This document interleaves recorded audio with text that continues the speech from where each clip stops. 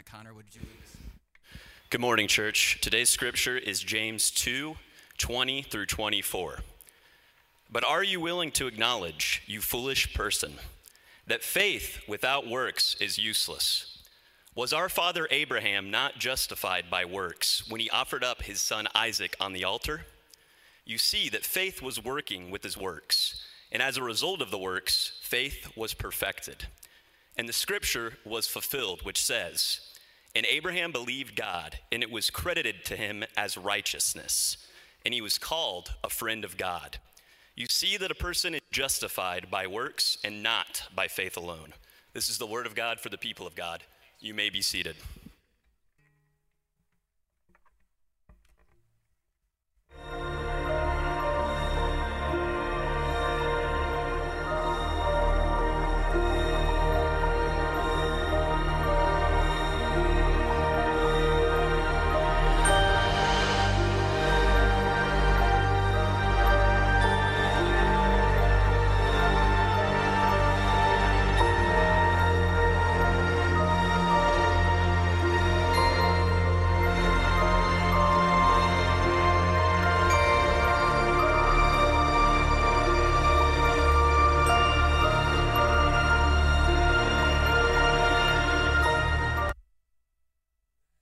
Good morning, SCC. Good to see you.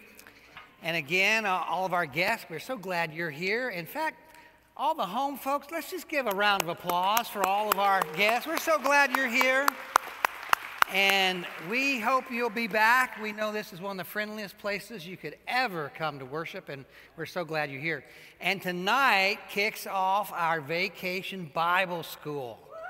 And if you have children, if they have not signed up yet, we're just under that 100 maximum, so there is room. And if your kids are a little bit, scared of not wanting to leave you, you can come and help. So feel free to do that. You can stay close to them and they can see you. But that kicks off tonight at 6:30, tonight through Thursday night. And our children's pastors did say this, that if anybody just wants to come and just observe or help or fill in, feel free to do that. We appreciate all of your hearts to help.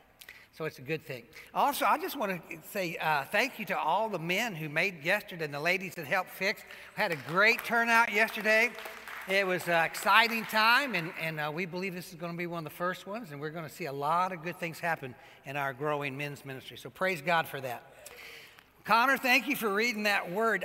You may not have heard it, but in that passage, we're going to read some more, but that passage stirred up Martin Luther, who was one of our early reformers back in the 1500s, stirred him up so strongly that he wouldn't even preach out of the book of James. He was so concerned that Christians might somehow pick up the idea that they could somehow earn their relationship with Christ, or that they somehow had to keep it by doing good works. Now, how many of you know on a pendulum, well, we don't have grandfather clocks that much, everything's digital, but back in the day, there's a pendulum, right, that would swing, and there's sometimes that pendulum is way over here, and there's sometimes that pendulum is over here. But most of the time, that pendulum will spin where? It'll be in the middle, right? It's going to spend most of its time there. And that's kind of where we are on today's message, because there is no question that we are only made right with God through our faith in what Jesus Christ did for us. We know that's true. We're going to see that. But we also know it's true that if God really has worked in your heart and you've really been born again and the Spirit of God lives in you, we are going to produce good works, right? Can you say amen to that? And so, but balancing that thing out sometimes can be hard for some of us. So we're gonna camp out there some more. Now, James is the one who wrote this, and we've heard James was the earthly half-brother of Jesus Christ. You say, what? If you're a guest, what do you mean? Well, Mary and Joseph, after Jesus was born, she conceived, and they had other children, sons and daughters, Scripture says. The only thing was, they thought Jesus had lost it. There was a time when Jesus started his public ministry. It says that they all went to try to kind of reel him back in. They went to the house and showed up and said, tell Jesus that his his mother and brothers and sisters are here. And, of course, he gave that great message. He says, but who are my brothers and sisters? You know, he's talking to them. He says, that's you. But that was James. He was a questioner. He was a doubter. We know that he was even a mocker. But we also know this. Jesus loved his half-brother enough to personally appear after his resurrection to his brother James. That's what Scripture says. It lists all these people he appeared to, and then in 1 Corinthians 15, it highlights, and to James. And so that was going to become significant. We also know that the book of Acts says that James and his mother Mary and his brothers, a guy we call Jude, who also wrote a book in the New Testament, it says they were part of the group that were in the upper room when the Holy Spirit came in power. And so James became a very, in fact, all the way to the time that he was martyred for his faith. He was a pastor, he was an elder, and we're going to see a little bit later today, he was actually one of the leaders in the whole early church in the early days. So this was the guy. And he's the one that wrote some of these strong sayings. I want you to listen. We're going to read all 8 verses out loud again, okay? I'm going to read them to you. Here's what Scripture says. This is James. He says, what use is it, Shelbyville Community Church, if someone says they have faith, but they don't have any works? Can that faith save him? If a brother or a sister is without clothing and in need of daily food, and one of you says to them, oh, just go in peace, be warm, be comforted, maybe go listen to some, K-Love, just be comforted, but they don't have what's necessary for their body, he says, what use is it? What use is it? In the same way, faith also, if it doesn't have any works, it's dead, being by itself alone. Someone may well say, you have faith and I have works. Show me your faith without the works, and I will show you my faith by my works. You believe that God is one? Well, that's good. The demons believe that and shudder. Can y'all do this? That's what he's talking about. He says, a demons shudder. He says, and they believe in Jesus. And then the part that we heard earlier, if you're willing to acknowledge, O foolish person, faith without works is useless. Was not our father Abraham justified by works when he offered up his son Isaac on the altar? And you see that faith was working with his works. As a result of the works, his faith was perfected. And the Scripture was fulfilled, which says, Abraham believed God, and that was credited to him as righteousness, and he was called a friend of God. But then he adds, James adds, but so you see that a person is justified by works and not by his faith. In the same way was Rahab the prostitute. Have y'all ever just noticed that phrase? Isn't that a tag that you'd hate to carry around with you forever? Rahab the prostitute was, she finally married a Jewish boy. We're going to see a little bit later. But can you, oh yeah, I married Rahab the harlot, Well, anyway. In the same way was Rahab the prostitute not justified by works also when she received the messengers and sent them out by another way? And then he says one last time, just as the body without the spirit is dead, so also faith without works is dead. So let me ask you a question. Are you saved by faith, or are you saved through works? That was a question. You have to say, yes. Yes, because what he's saying is it's both. He says if you're genuinely saved, then you're genuinely going to have works. Okay, and so that's what he's going to get to. Now, you got to hear what he's saying here. So I'm going to read these 5 statements. Let me just tell you, in 1500s, when Martin Luther raised this question, he stirred up quite a controversy among the early Christians, these Christians there. He says, what use is it?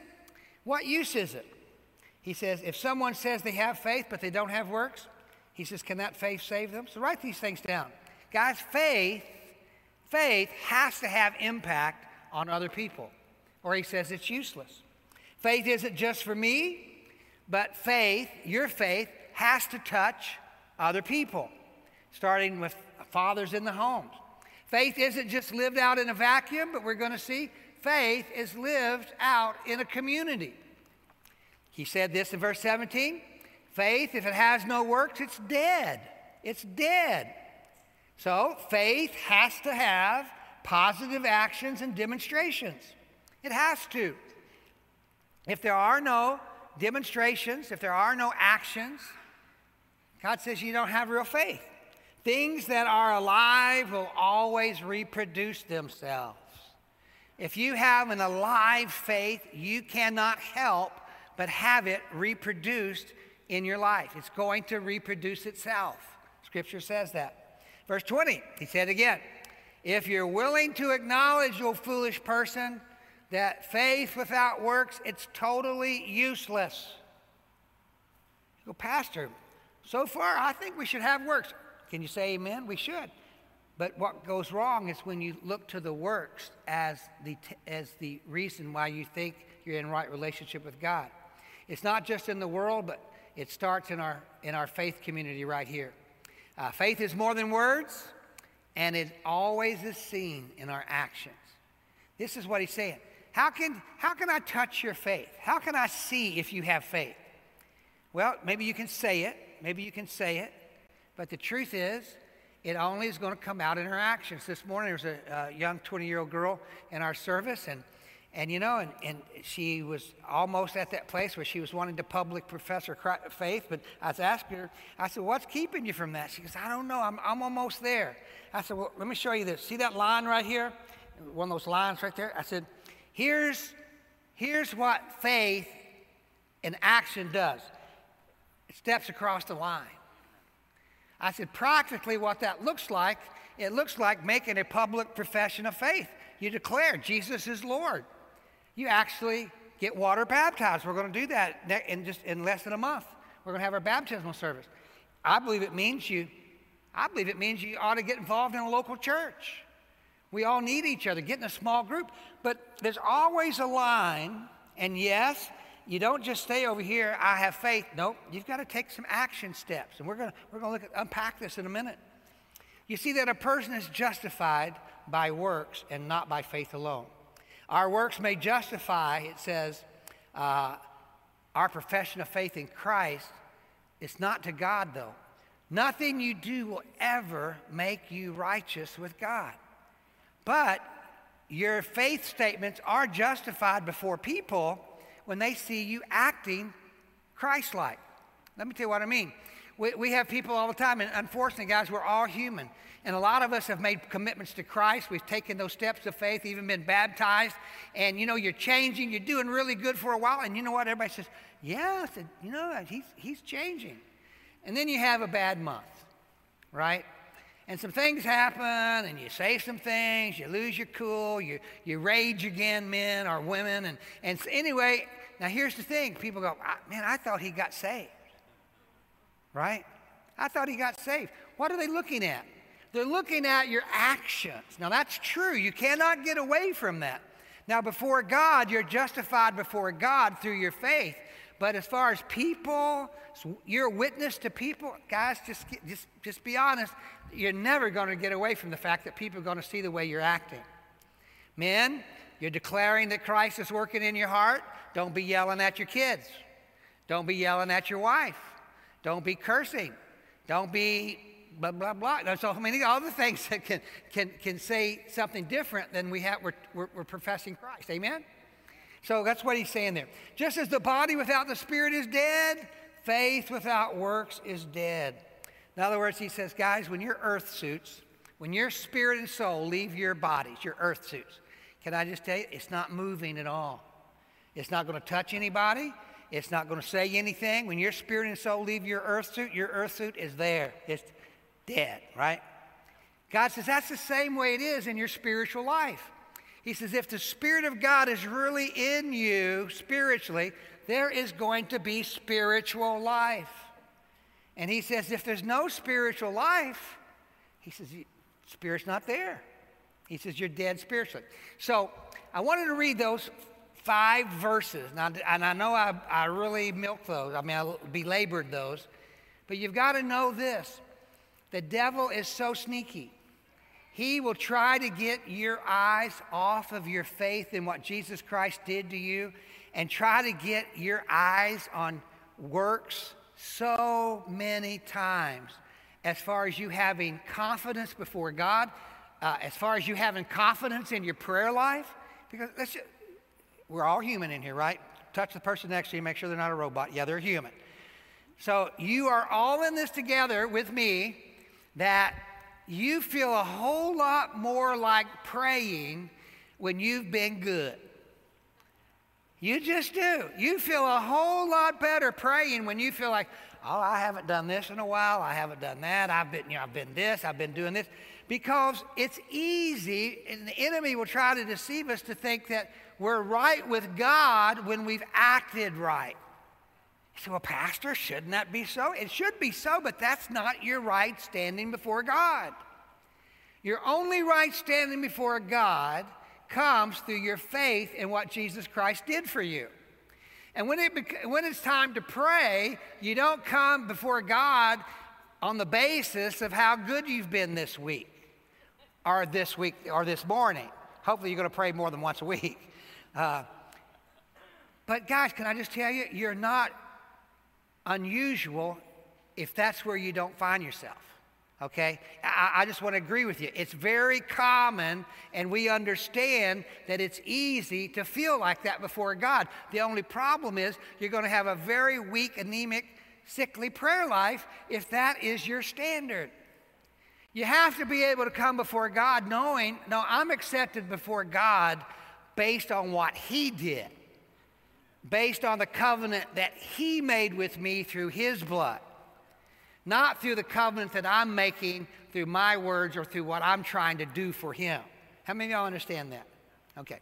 So here we go. So we know that these words are out there, and we know that they're constantly being said, and it's easy for us to adopt those things as truth because we are so performance driven. We are all so much driven by our performance and our own achievements. And boy, it's just so real. So that was James. In fact, one other picture before I get to the heart of the message. This is all intro. Help me. So in Acts 15, there's a story in the book of Acts. Because this was happening. Jesus had died. Jesus had ascended back to heaven. And several years had passed. James had risen to be a leader in the church in Jerusalem. The Apostle Paul had been saved, and he was out evangelizing the world. Peter had, repented, and he was anointed, and he was preaching all over the place. And there were Christians all over the known world at that time now rising up. And many of them were not Jewish boys and girls, right? And so these people, so here's all these pagans. And what I mean by pagans, they were Gentiles. They just weren't Jews. A lot of them worshiping in temples. I mean, in Ephesus and in places, people would worship God by having sexual relations with the temple prostitutes. Don't you know church attendance probably was pretty high? I mean, I'm just thinking, I'm just thinking, that's my flesh. But that was part of their worship. In fact, the one and only time I've got to go to Israel, we actually went to an area called the Decapolis, and I was blessed to have as our guide, the guy was actually from the University of Jerusalem, and he was an archaeologist, and they were unearthing this city that had been covered completely by a flood. And no wonder, they were so bad. And the area is mentioned in the New Testament one time. It's called the cities of the Decapolis. And one of these cities, they were unearthing, there's a bathhouse. You talk about white marble streets they had uncovered. And they uncovered this bathhouse that had tiles on the wall with pictures of pornography etched and in the tiles. I mean, male acts with men and women. And I'm going, this place was evil. But this is who these people were. They were coming out of that, giving their hearts to Christ, just like we are. Scripture says about them, Paul said in Corinthians, man, you used to be this, you used to be that, you used to be this, you used to be that, and you were washed in the blood of Jesus. You were changed. It's our stories too. I mean, if everybody knew all the details of our debauchery, I mean, if everybody knew all the stuff that we've ever done, maybe Rahab the harlot wouldn't be such a bad nickname, you know. But the thing was, the Jewish guys come in, they say, okay, now that you pagans have become Christians, you really need to be good Jews too. Now, how many of you know one of the first things that that meant?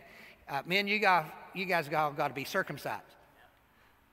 Just let it sink in. They said, what? What? When does that, why is that part of becoming a Christian? Well, God's about circumcising your heart, he says, not your physical body. But anyway, so these guys were getting all upset all over the world, and they had this big convention. It was called the Council of Jerusalem. In Acts chapter 15, Peter comes to it, Silas is there, Luke the doctor's there, Paul's there with Barnabas, and a guy named Barsabbas is there. I mean, all of the movers and shakers of the evangelistic world was at this council meeting. And James was there. So I just want to read these real quickly. Here's what it says in verses 8 and 9 of Acts 15. He says, we believe that they, like us, have their hearts cleansed through faith. He said, we believe that we're all saved, verse 11, through the grace of the Lord Jesus Christ, just like the rest of us. In other words, at this council, the declaration was made going out to the church, hey, we're saved by grace through faith. We're going to see that at the very end too. We're saved by grace through faith. But then James did add something, because he was very Jewish. And he did add, he says, but we need to tell them to do these. We need to tell them to stay away from food contaminated by idols. And he did say this is true today. He says you need to repent from sexual immorality, because it was so prevalent in their places of worship. Sexual immorality, listen, was so common that people didn't even blink at it. They thought they were worshiping God because they were created beings of God.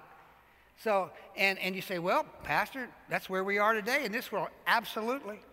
He says, stay away from what's been strangled. All you deer hunters, y'all know how important it is to bleed those animals while they're still out in the field. If you're from Florida, you hog hunt. That's a big thing. Get that blood out of. Well, that was part of, that's all he said. But it's easy, though, to pick up and become works-oriented. Now, let me just stop here for a second, okay, as way of introduction. Because, guys, we are all there. We are all there. You can come to this great church, and you can hear it taught over and over and over again that we repent of not believing in Jesus, put our faith in what he did, and now walk in obedience as you're led by the Holy Spirit. You can hear that, and hear that. But one place out there it says, boy, you better do good or God won't hear your prayers. And all of a sudden, oh, that's true. Man, you suck into that like it's, you know, it's just life. Or, you know, you need to do this, you need to do this, you need to do that if you're really going to be a godly Christian. And you just jump all over that because we are so performance-driven and conditioned as humans. And the idea of coming to a holy God who is merciful toward us and just responding in repentance and faith in what he did and giving him our heart, and then experiencing what Paul said in Philippians, allowing the Holy Spirit to change you from one degree of glory to another degree of glory. Guys, we get choked. We just choke on that simple grace, truth message. See, here's what Paul said. He says, my beloved brethren, just as you've always obeyed, not just when I'm there, but when I'm away. Look at this. Listen to it. Work out your salvation with fear and trembling. Verse 13. For it is God who is at work in you, both giving you the desire and the power to do his good pleasure. Now, let me tell you what he says. He says, yes, 100%. God is wanting to produce in you good works. But I want you to know what he says. He says, it's me in you. He says, I want you to work out your salvation, not work for your salvation. He says, God is working in you. He says he gives you the desire to do what's right, and he gives you the power to do what's right. Now, guys, without him working in your life, you're sunk. Look at the person next to you. Just go like that to him. Make a little spread. Yeah, you're sunk. Go ahead and tell him. If you're depending on your own flesh, your own abilities to please a holy God, you're sunk. And so you read these words in James, and it's easy to go, okay, I've got to step it up. I've got to be a better person, which we should. But when you do that without an attitude of faith in what Jesus did for you, you're going to fall into a trap that's going to lead you into condemnation every single time. You say, oh, no, Pastor. It's going to lead us to we're going to become godly people. Godly looking. See, it's one thing to have the looks on the outside, but have your heart hard as a rock. It's easy to maybe look straight on the outside, but in the inside, man, you're not seeking God at all. It's totally possible to become that. Now, can we just agree? Everybody just shake your head like this. I don't want to be that person. Because that's not a good thing. That's not who we want to be. So I want to give you 4 examples right out of these 7 verses that he uses that give us where we need to go. So take your note sheets out. Write these down. Here's the first one he says in verse 15. He says, and it's the actions that demonstrate that there's faith there. He says, here's the first one, verse 15. If a brother or sister, so let's just start off first. He's talking about family. He's talking about church family.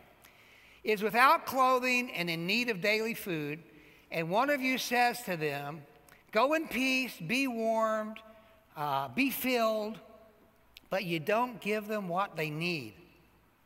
What use is it? What use is it? He says, if you don't meet practical needs, he says, is the Spirit of God really in you?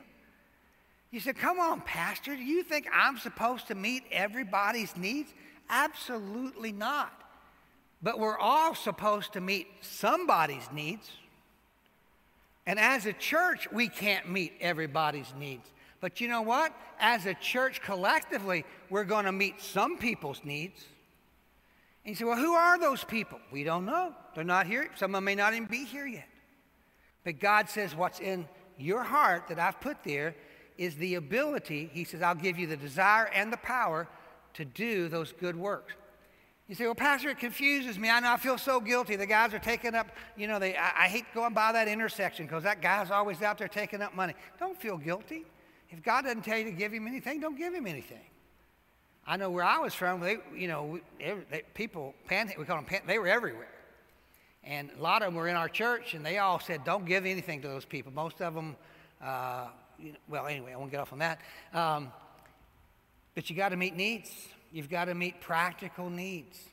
Somebody said this, if the church, I think the church should be, we shouldn't have Social Security in our country. The church should meet all the people's needs. And I'm going, what planet are you from? I mean, are you kidding me?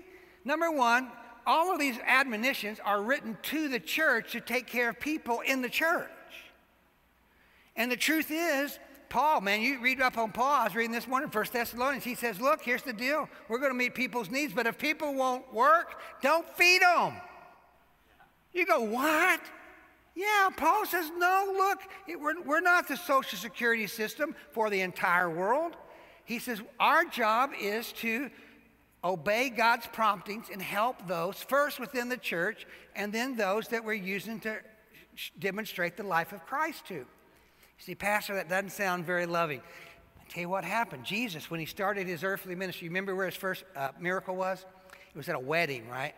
At the wedding feast at Cana, there in the first part of the Gospel of John. And here's the situation. Mary, Jesus' mother, I guess she had a side job of being a wedding coordinator or something because she was in charge of the food. Okay, now I don't know how many people Jesus brought with him, but it must have made a dent in the wine supply, okay? Because Mary comes to Jesus and says, they're out of wine. They're out of wine. Jesus, they're out of wine. And Jesus' godly response was, what's that to me? You went, no, it doesn't say that. Yes, it does. He says, and she goes, she's looking, and then she looks at the servants. And this is all that happens in this exchange when the miracle happens. Jesus looks at the servants and says, whatever he says, do it. Read it. That's what he said. That's the exchange that happened. So Jesus is going, no, I don't think he did that. He says, fill up those 7 water pots. These water pots were 20 gallons each. He made 140 gallons of wine. Party's going to last a while, I guess. That's going to be a long party. So he's in that exchange. They take it out, and the guy says, "Man, this is the best wine." He says, "Usually people serve the best wine first, and after people get a little tipsy, he says, then they bring out the bad wine because people don't care." He says, "But you've saved the best wine till last." Now, here's my whole point. That's a funny story. You can't meet everybody's needs, but you're supposed to meet some people's needs. And here's what the key is. Whatever Jesus says, do it. If you're open to the Holy Spirit speaking to you and your impression stuff on your heart, there'll be some times you'll just feel a burden for something. The Holy Spirit will say, hey, help that situation, or do that. Or as a church, the leadership team, our elder team may say, you know what, we need to do this ministry. We need to do this ministry. But you can't do it all. But he says this, if you're going to have saving faith, you should have some practical need-meeting works happening in your life. Can you say amen to that? If you're hard-hearted, you could care less about anybody other than you, you're probably not saved. If you're so callous and non-caring that when you see people that are hurting and you go, tough, it's their fault, maybe not. You may not have really had that spiritual encounter before you got baptized, okay? There may be some more God wants to do. So that's the first thing. You got to meet practical needs. In fact, Jesus said it when he said there's going to be a judgment day one of these days, and I'm going to say to some people, hey, thank you. Enter into my kingdom. When I was hungry, you fed me. When I was thirsty, you gave me something to drink. And when I was naked, you clothed me. And it says those that I'm talking to are going to respond, when did we do that? When did we see you naked? When did we see you hungry? He says, when you did it unto the least of these, my brethren, he says, you did it to me. You remember that story? So listen, practical need-meeting actions is a sign that Christ is working in your life. Now here's the second one, okay? Can you say amen? Now some of you, now listen, God give grace, because some of you are going to leave this message going, I got to do some stuff. I got to do some stuff. That's just the opposite of what I'm trying to get you to see, okay? It's not about you doing more stuff. It's about you doing what the Holy Spirit tells you to do, okay? And trust him. Here's the second thing. Wow, this one's heavy. Get ready. Verse 19. He says, you believe that God is one. Yes, God's revealed himself as Father. God's revealed himself through Jesus Christ perfectly. And God reveals himself through the Holy Spirit. He says, you do well. He says, the demons believe that and shudder. Ooh, he says, there's a level of faith that even demons have. And I could say this honestly, there may be some demon-level faith in here. Now listen, this is what demon faith is. See, these demons are spiritual beings that were created before humankind was ever created. God created them in eternity past for fellowship with him. And we know Scripture reveals through the stories that there was a rebellion in heaven, there was war in heaven, and we believe a third of all those angelic beings rebelled against God. But guess what? They know who God is.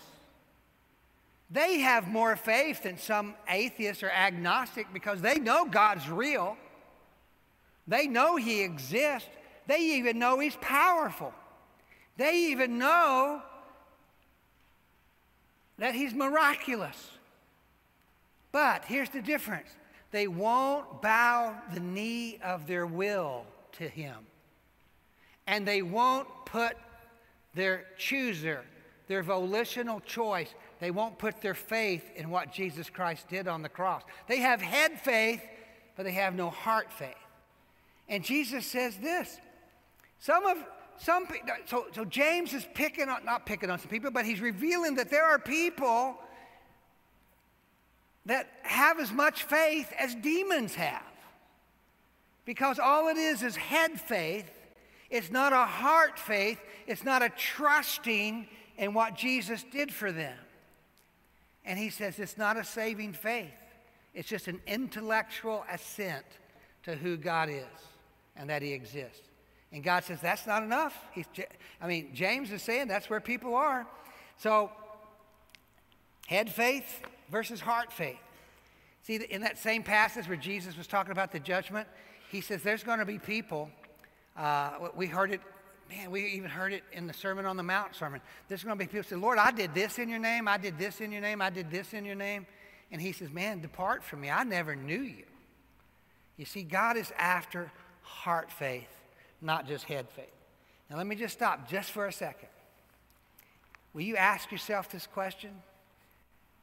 Am I really trusting Jesus? Am I really trusting in what Jesus did for me? And am I really desiring for him to be Lord of my life and for me to be a Christ follower, a disciple that really is going to have impact in the world around me? Because you see, guys, if that's not our hearts, this is where we are. We have the same type and level of faith that demons have. Can you just go ahead and shudder now? That should scare us. It should be a thing where we check ourselves. Well, here's the next one. Can you say amen so far? Y'all are hanging in here, and I'm going to land this plane right on time. It's just what time is that? I'm not sure. Abraham, look at this next example. Okay, now this is incredible because they use this story out of Genesis 15, and it's the same exact story that the Apostle Paul uses to justify you're saved only through your faith. And it's the same one that James used to say, see, you're saved by your works. At least that's what he implies, sounds like. Our father Abraham, was he not justified by works when he offered up his son Isaac on the altar? You see that faith was working with his works. And as a result of his works, his faith was perfected. Scripture says, and then he quotes this verse, Abraham believed God. That's it. And it was credited to him as righteousness. You see, a person is justified by works and not by faith alone. I said, James, I think you kind of missed a little apologetics there somewhere. But here's the bottom line. It is a head thing, and it does have fruit. Y'all remember the story? Y'all know this story. Some of you might be going, who is Abraham? 75 years old. I mean, you know, he's older guy. I wasn't that age yet, but he's an older guy. He's getting up there, and God shows up to him at 75 and says, Abraham, you're going to have a kid, and through that son, you're going to have more children, more descendants than the stars in the sky. Abraham's going, wow. He says, you're going to have more descendants than there are pebbles of sand on the shore of the Mediterranean Ocean. He goes, wow. Now, his wife Sarah's going, what are you talking about? But God spoke to her too. He gave her some faith too. And so they're going, yay, that's good, God. They even changed their names from Abram to Abraham, which meant father of nations, and from Sarai to Sarah, which means mother of multitudes. And guess what? 25 years later, 3 different times he appeared to Abram, said, Abram, I'm going to bless you. I'm going to bless you. I'm going to give you descendants. It's going to be incredible. And 25 years later, they finally conceive. He's 100 and she's 90-something. And they have a baby. You say, oh, Pastor, you really believe that's true? I believe it's true. I believe it's true. So how did God do that? I don't know. But it's miraculous. But it happened. Now, that's great. That's great. Abraham having all these visions of all these descendants and stuff through Isaac, who wasn't even married yet. And then when the kid, he says he's still a lad, probably 13 years old, he hears God say, all right, Abraham, I want you to sacrifice your son Isaac to me. Now, all of us would go, okay, I'll give him up. I want him to be a doctor, but if he wants to be a preacher, that's okay. That's where we think. But he says, no, I'm talking about really sacrificing him. He's going, God, this is my child, my son of promise. Now, here's where Abraham was. God, I believe you can raise him from the dead if that's what you want to do. you made me this promise. I believe your promises, because it even says that in Hebrews that Abraham believed that God could raise him from the dead, Isaac from the dead. So he packs up the wood, packs up the fire, packs up the kid. They go to Mount Moriah, which is where Jerusalem would be, to where the actual temple would later be built. And he builds an altar, and he's getting ready to physically slay his son. And the story goes, God stops him, and he says, don't do that. I'm just testing you. I'm going, But see, Abraham, it looks like, was actually going to do it. But the key was, he said, okay, God, you're going to deepen my faith even more, because if I sacrifice him, you've got to raise him from the dead to fulfill all your other promises. James says, see, works is what saved him. Paul goes, no, it was faith.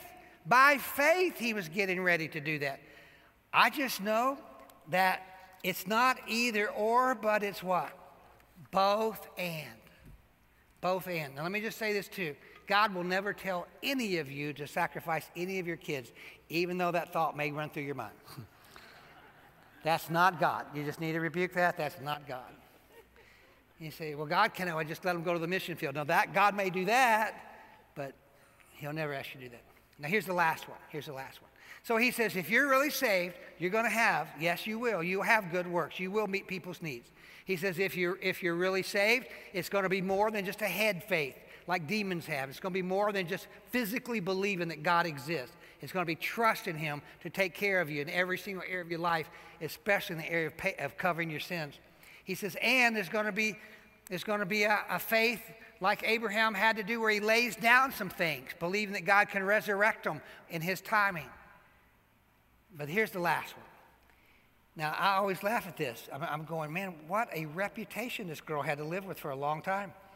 It says, in the same way, verse 25, was Rahab the prostitute, the harlot, not justified by works when she received the messengers and sent them out by another way?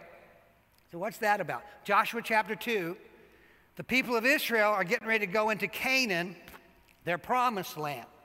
And Joshua, their commander, sent some spies to check out this huge city called Jericho. It says the walls were so wide they could run chariots on the top of them. Well, there were also obviously some condos on the wall, because Rahab had a house there. And so anyway, these spies, she recognized they were spies. Anyway, the spies go into her house, into her condo.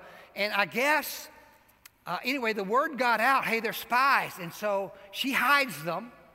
And the leaders of the city come and say, hey, where'd those guys go? And she lies. She says, oh, yeah, they came.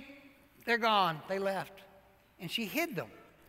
So now here is Rahab the harlot. Not only is she a harlot, but she's a liar, a good one, I guess. And she hides the Jewish spies, and then God gives her a promise. She says, look, we know this God of yours. He's powerful. Man, everywhere we go, everywhere you guys go, God gives you the land. He gives you great victories. Everybody's afraid of this God of yours. And she says, will you spare me and my family when y'all come back to destroy the city?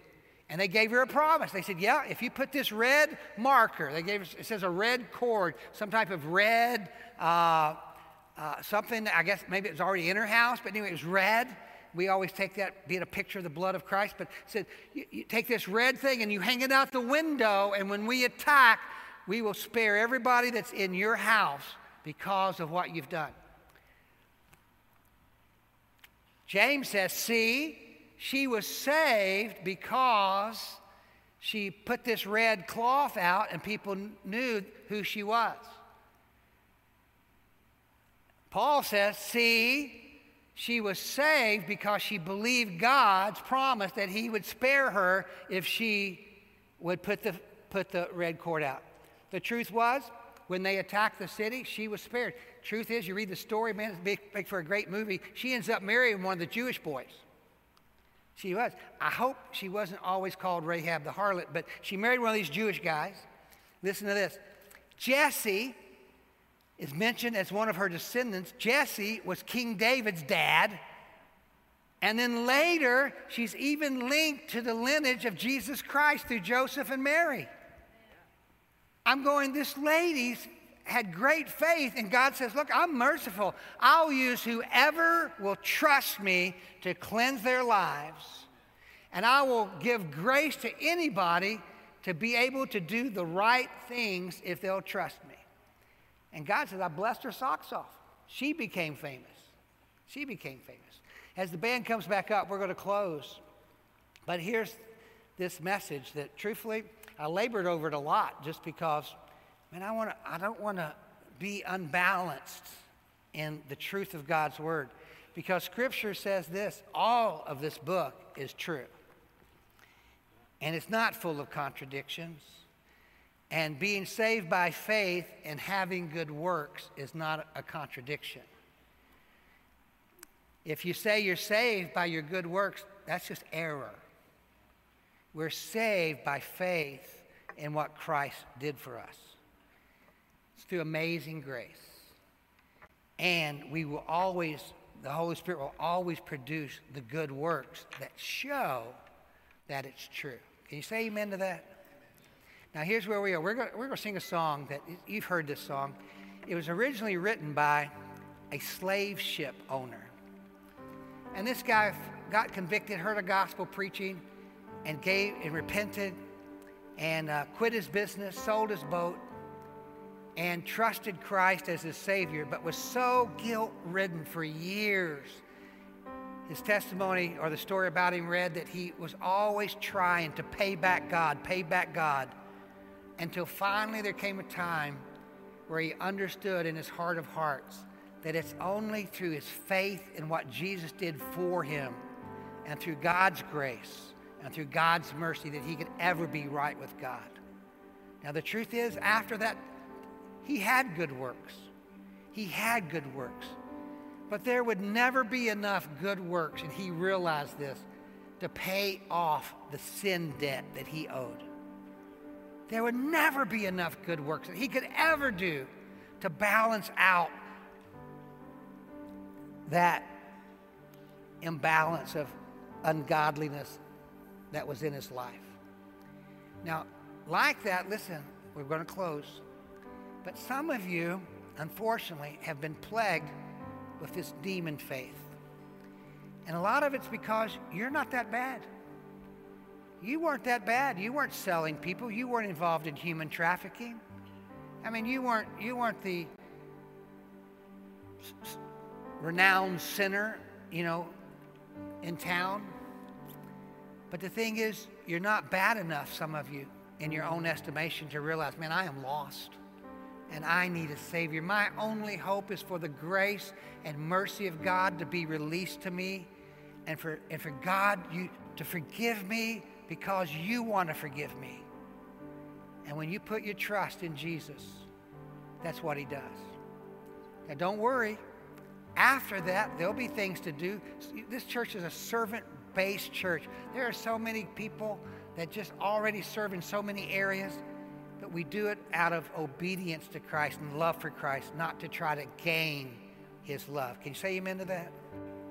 But listen, you might be like this young lady this morning, and you just want to say, I'm stepping over the line. I just want you to know, Pastor Daniel, I've heard this message over and over, and I need to step over the line. I want to trust Christ.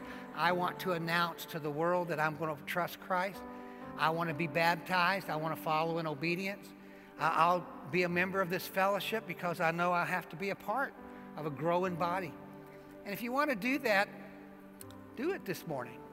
Our prayer team's going to be around. You can come to the altar to pray. You can do it in your seat, but you need to make that commitment. It's just simple as this. Pray with me out loud all over the room as we get ready to sing this song. Lord Jesus, thank you for your grace and mercy.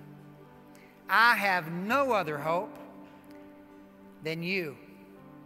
I will let the Holy Spirit produce good works in me. That's your heart, but I'll not trust them to get me to heaven. Oh, I just had a thought. That's kind of strange. You know what? Your good works won't get you to heaven, but your good works will help get other people to heaven. And that's where we are. Let's sing this song. It's called Amazing Grace. And then there's a part that's been added that, my chains are gone. Can we do that? Let's stand up together, church. And, if you want to step across, you need a touch, you want somebody to agree with you in prayer, we're going to go for about 5 more minutes. But there will be people up here to pray with you. Feel free to do that. But let's make this our declaration today. Amazing grace.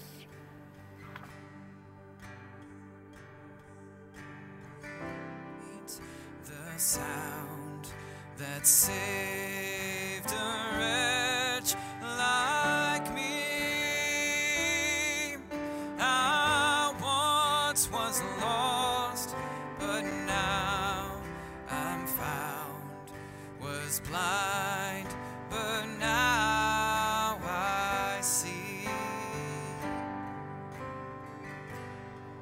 Sing 'Twas Grace. 'Twas grace that taught my heart to fear, and grace my fears relieved. Oh, how precious did that grace appear, the hour I first believed. My chains are gone, I've been set free. My God, my Savior has ransomed me.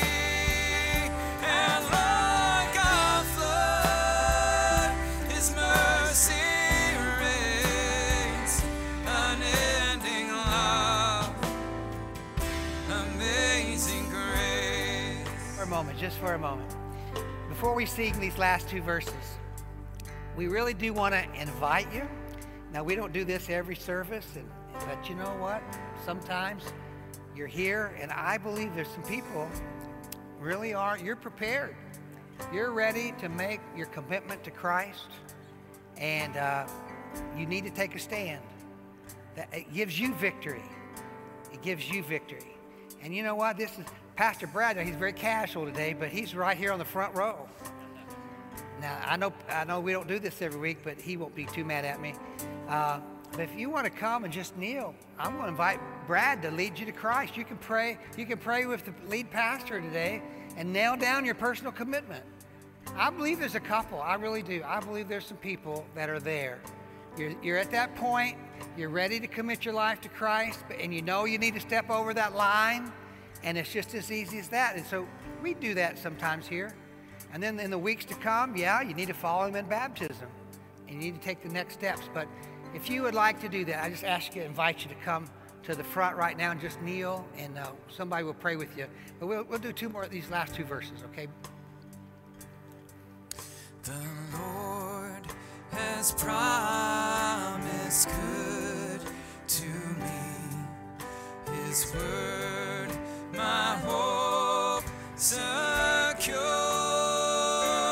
Oh, He will my shield and portion be, as long as life endures. My chains are gone, I've been set free. My God, my Savior has ransomed me. And like a flood, His mercy reigns. Unending love, amazing grace. Oh, my chains are gone, I've been set free. My God, my Savior has ransomed me. And like a flood, His mercy reigns. Unending love, amazing grace.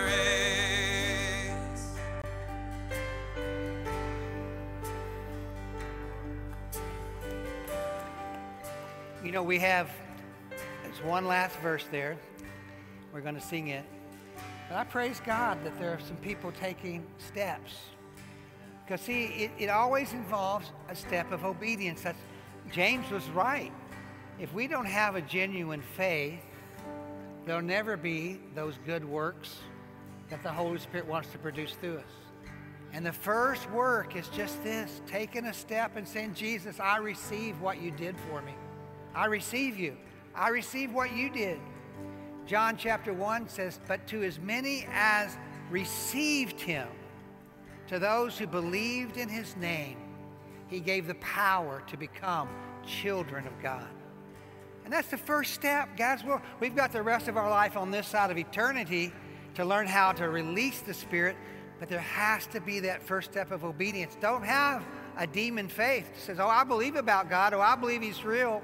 You see, that's not saving faith. Saving faith is, Jesus, I give myself to you. I trust what you did. I put my hope in what you did. And it's a gift. But if he's doing that, man, come on. We're going to pray in agreement with you. Jim, you'll pray for somebody, won't you? Jim will pray with you. He's loaded. I know he's always loaded. Amen. Come on right now. The earth shall soon dissolve like snow. The sun forbear to shine, but God who called me here below will be forever mine, will be forever mine. Oh, my chains are gone, I've been set free.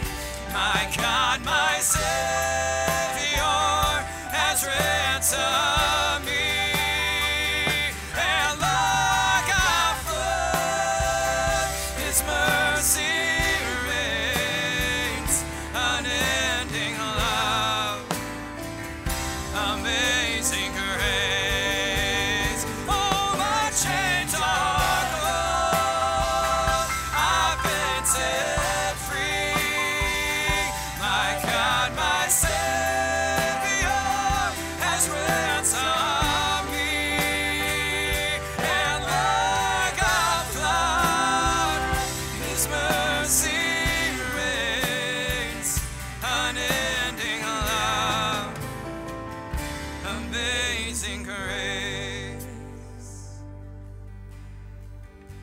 God Almighty, we thank you that you're the one who begins the good work in our hearts, and you alone are the one who completes the work in our hearts. We thank you for your promise that, Lord, you not only give us the desire to do your good pleasure, but you give us the power to do your good pleasure. And Lord, we declare we have received, and we receive your grace. We receive the gift of righteousness. And then, Lord, we commit to allow you to flow through us to produce the good works, to produce the obedience, to produce, God, the change that only you can do. So, Lord, we say thank you, God. Thank you for this great church, this fellowship, the believers here that support one another. And we say thank you, God, for your love for us. And we say this all in the mighty name of Jesus Christ. Amen. Amen.